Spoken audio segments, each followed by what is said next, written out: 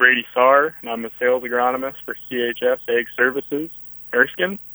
We're pleased to bring you this update from the Red River Farm Network, CHS Ag Services, providing solutions for your success. Tuesday Farm News on the Red River Farm Network. I'm Randy Koenen along with Sierra Doctor. We'll also hear a report from Whitney Pittman as well. World Weather Incorporated says significant snowfall continues to be expected from western Nebraska to eastern North Dakota, where 12 to 20 inches will be possible in a relatively narrow band.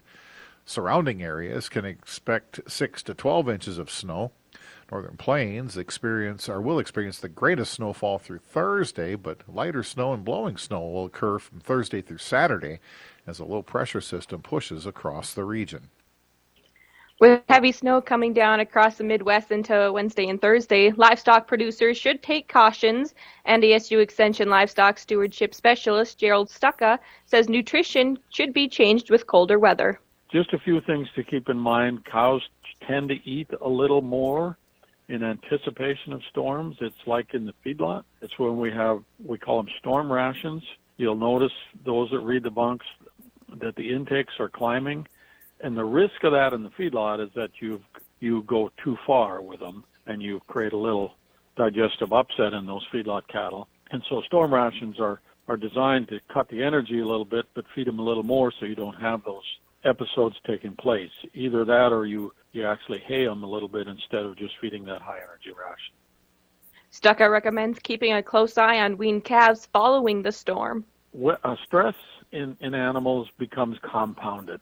So if a calf, let's say the weather's really bad and you can't even get over there to feed them, they'll hunker down, but that's a stress on that animal. And so let's say the weather is wet, the insulation factor isn't there for that calf. He doesn't eat for a day or so, and we put him back on feed and maybe feed him the same ration that they've been on. Be real careful, maybe limit a little bit if you can. Maybe put a little more hay out there if you can, just so they don't add a little digestive upset to an already stressed system. By that I mean the calf system. And so they come down with things like respiratory disease and or coccidiosis.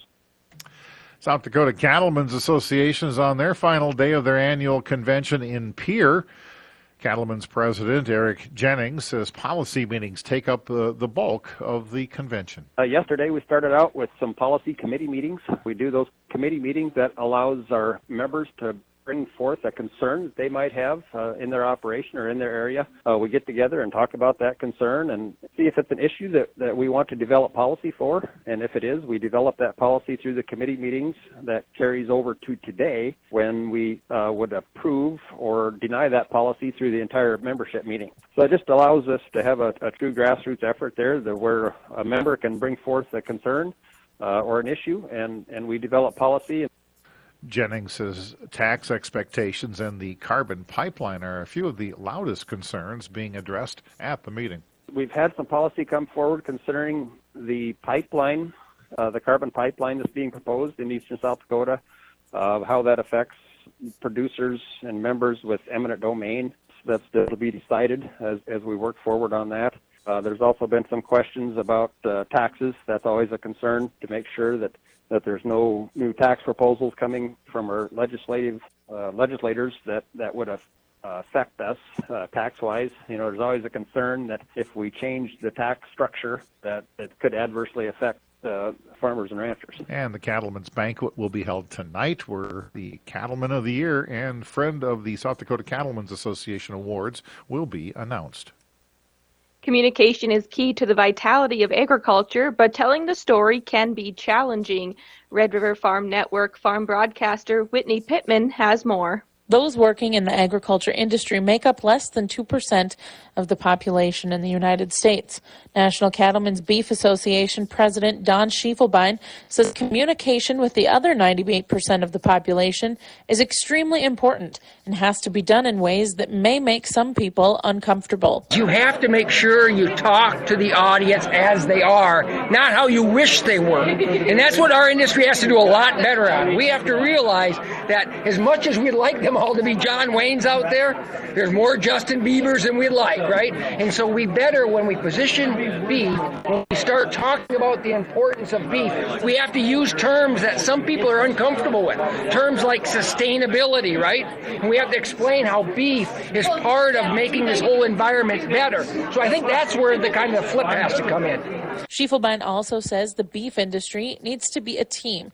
Disagreements need to be put aside to better communicate big-ticket items to people with limited knowledge of agriculture. Discussing ideas is how you make things better. So as marketing is concerned, boy, we've gone through 150 years of trying to figure out what's the best marketing angle. And to this point, there's not been a strong consensus. So what I keep telling folks is don't let those 10% of issues like marketing keep the group from doing the 90% of issues that everybody agrees on.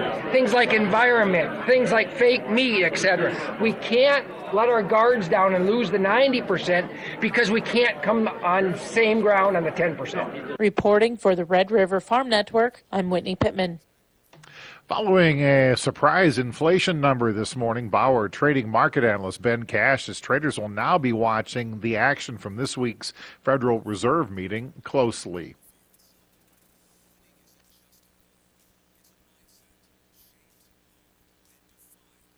Yeah, and I think that's what the market's telling us. With the little cooler inflation number, I mean, it's still a problem, but we're starting to see these prices ease a little bit, and the bond market is higher, bond yields coming down a little bit because of that stronger bond market, and that's why we're pressuring that dollar.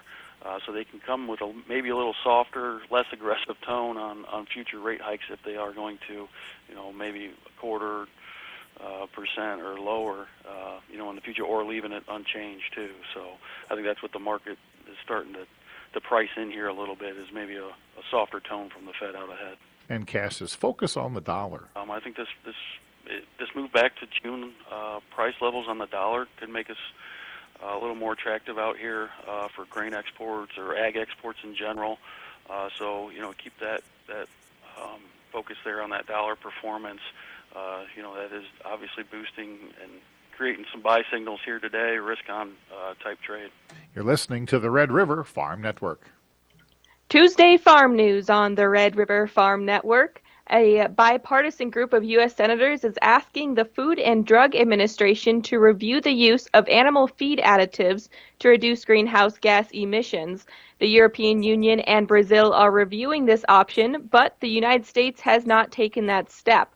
Without this tool, the U.S. dairy and beef industries are left with only conventional management strategies to reduce methane emissions. 14 senators have signed off on the letter to the FDA, including Minnesota Senators Klobuchar and Smith. The Dakota Innovation Research and Technology, or DIRT, workshop continues in Fargo today. It's co-hosted by NDSU Extension and the Sustainable Food Lab. The workshop takes an in-depth look at soil health with breakouts, keynotes, and small discussions on practices to help farms, businesses, and programs. The U.S. dollar has been sharply lower following a better-than-expected consumer price index number. AgMarket.net market analyst Jacob Burke says a lower dollar makes U.S. products more competitive. Yeah, we haven't been competitive. Whether you look at wheat, some of the our pork numbers, and that's more so of a global demand right now, but as well as just being competitive whenever it leaves our borders here of who can afford it, and this will definitely be allow us to play the game. Burke says traders will continue to watch economic signals from this week's Federal Reserve meeting. To see that what they've done is our consumers' price index to be lower now, and when you take the core out, even it's lower as well. So I think that's a measurement stick of what has been successful, and that's good. It's good to see. Consumer prices rose 7.1% in November, which is the slowest pace since late 2021 and down from 7.7% in October. Report from the Wall Street Journal says gasoline prices drove a lot of the decline. Market analysts and traders are expecting at least a 50 basis point hike in interest rates following this week's Federal Reserve Board meeting. Our year-end tax planning tips continue with NDSU Extension Farm Management Specialist Ron Haugen. Haugen tells farmers to consider income averaging. It's not the same as a net operating loss. It's just if you have a higher income one year, you can carry back. I guess carry back isn't the proper term. You can fill up your previous tax brackets and reduce your income liability for the current year. And sometimes it may be even advantageous to do an income averaging, even if it doesn't benefit you the current year, because by doing that, it may benefit you in future years. Crop insurance proceeds can be deferred with qualifications. You need to attach a statement to your return, and you need to show that normally you would sell that crop the next tax year. You need to have some historical accounting of what you normally do, and then you can defer that. You can also defer. Let's say you sold some grain at the elevator. You can tell them you want the check the next tax year. You can do that as well, and you can defer that to the next year. That's another option that can be done. Go to the Red River Farm Network's website, rrfn.com, to sign up for the weekly FarmNet News newsletter. You can also download this broadcast and follow us on Facebook and Twitter. It's all at rrfn.com. Reporting agriculture's business, you're listening to the Red River Farm Network. Welcome to Inside Agriculture on the Red River Farm Network. Rendering facilities can utilize byproducts of packing plants or processing facilities and add a little extra value to livestock. Farmers Union Industries CEO Dale Bernard likes to think of themselves as the ultimate recycler. We take a lot of products that people would end up going in the landfills and utilize them and turn them into a protein that gets fed back into the feed ingredient business. Meat and bone meal, a poultry meal, a feather meal, a blood meal. We make another byproduct called grease that gets recycled into the feed ingredient business. We're one of the bigger ones in the state of Minnesota, but we take products from all over. We deal with a lot of beef packing accounts. We deal with some bigger poultry accounts. Ultimately, we take the stuff that would end up getting thrown away in the landfill, and we process it through a system and turn it into a usable product. And Bernard's poultry rendering slowed down in Minnesota over the past year because of highly pathogenic avian influenza. You know, the big impact that Path AI has had on us is the fact of the matter is that those birds cannot get rendered.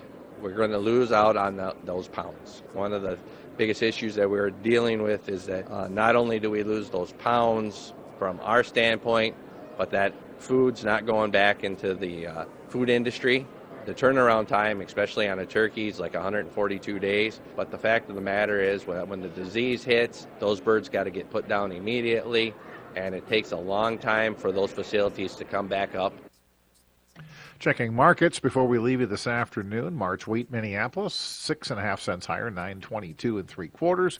Chicago March wheat now is down a penny at 7.53 3/4. Kansas City March wheat 5 1/4 cents higher, 8.67 1/2.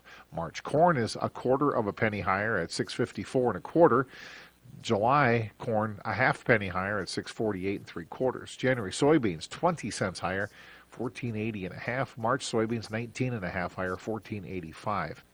January canola is now $2.60 a metric ton higher, 8.75.30 Canadian. December live cattle 45 cents higher, 154.85. January feeder cattle 47 cents higher, 184.12. And December lean hogs 45 cents higher at 82.40. Thanks for joining us. Have a good afternoon. This is the Red River Farm Network.